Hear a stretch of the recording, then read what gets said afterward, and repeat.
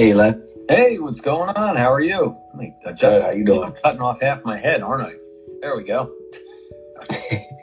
Much better. There we go. How's it going? It's going all right. You know, it's getting chilly.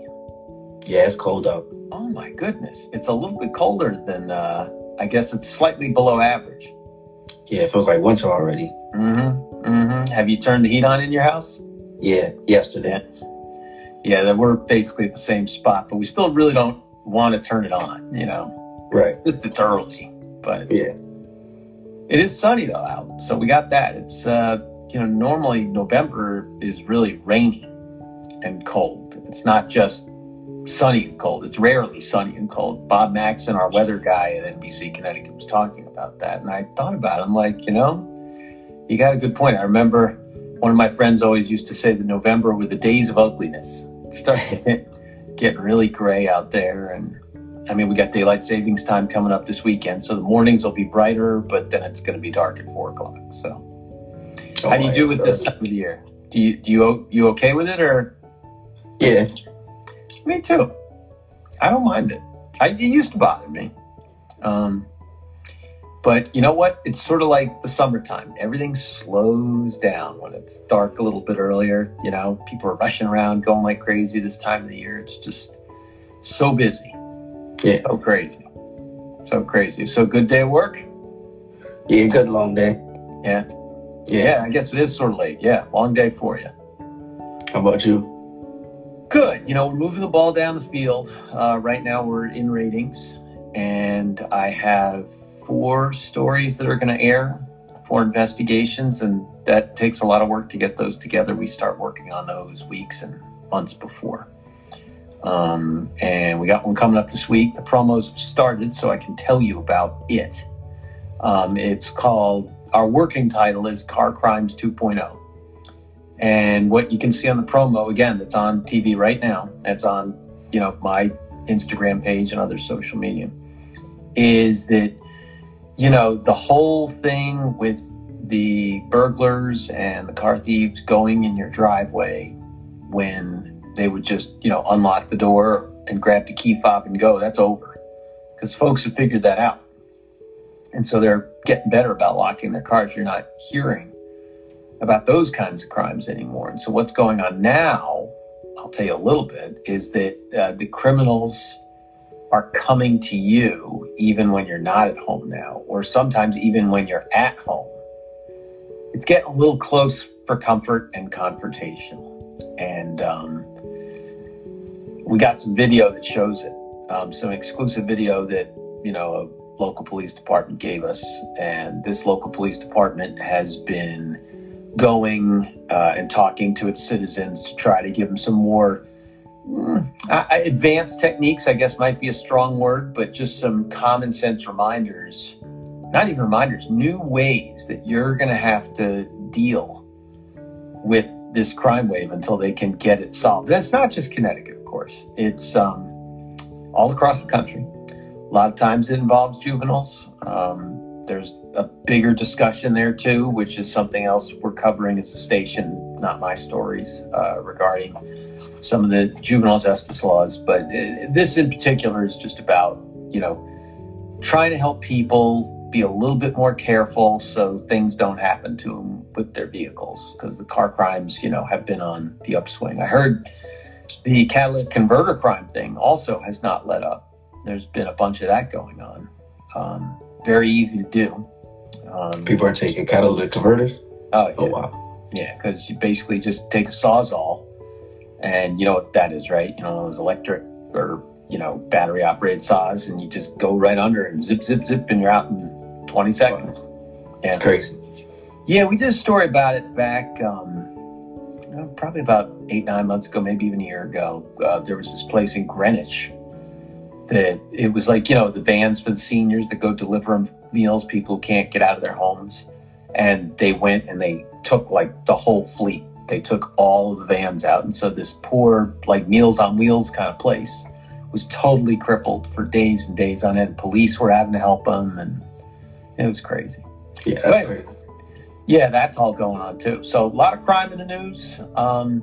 Some other crime in the news that's a little crazy, involving our NFL friend. Did you hear this thing about this guy on the Raiders who's driving 156 miles per hour and he killed somebody? So, wow, no, I didn't hear about that one. Very, very talented player. Name's Henry Ruggs, either the second or the third, I can't remember. Wide receiver for the Oakland Raiders, very good.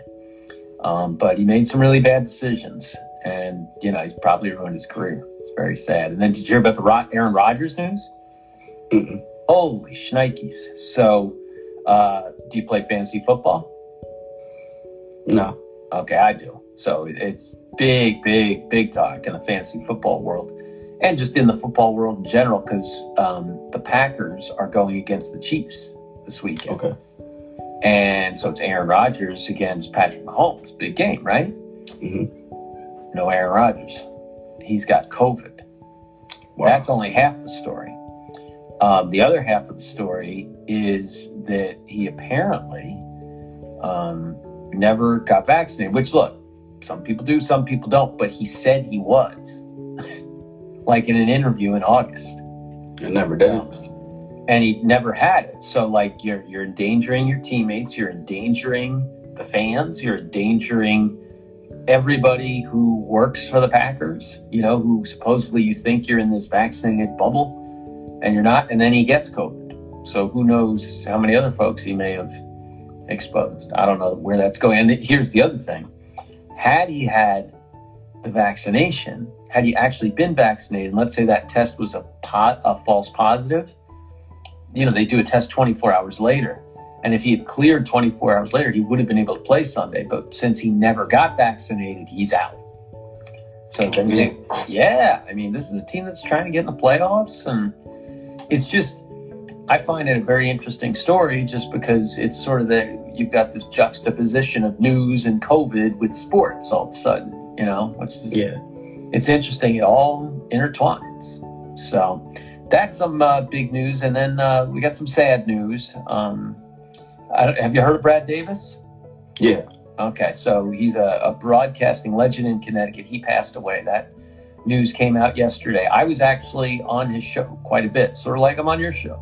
I'm sort of a guest guy who comes on every once in a while, and I did that for his show for 5 years. And he came off the radio about 2 years ago. He was starting to slow down, and it was just one day all of a sudden he wasn't there. But he was always so nice to me and so welcoming, just like you are, and so interested in all the investigative kind of stories that we do. I go on this program once per month. It's the first Friday of the month on WDRC, AM and FM, the Talk of Connecticut. It's a big show because they get carried all across the state on other stations, not just DRC out of Bloomfield.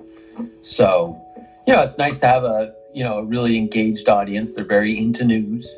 So it's a good place to go. And I still am on there to this day. And I got my start there with Brad. I was a good guy, and he will be missed. He has done so much for the community, all kinds of things. And, he is a Marine. So, he served our country too. So, a great man, and it's really sad, but, had a great life and did a lot of great things for a lot of people. Other news, yesterday was election day, and it was one of the quieter election years of the year, or of the cycle, because, we just had the presidential last year. It's always the even number years that are bigger years. But so a lot of local municipal elections, but there was a big hullabaloo there because the tally system that the state has to, have a forward-facing kind of interface, for lack of a better term, so the public can see the different races, who's winning where and all that kind of stuff. Yeah. Wasn't working.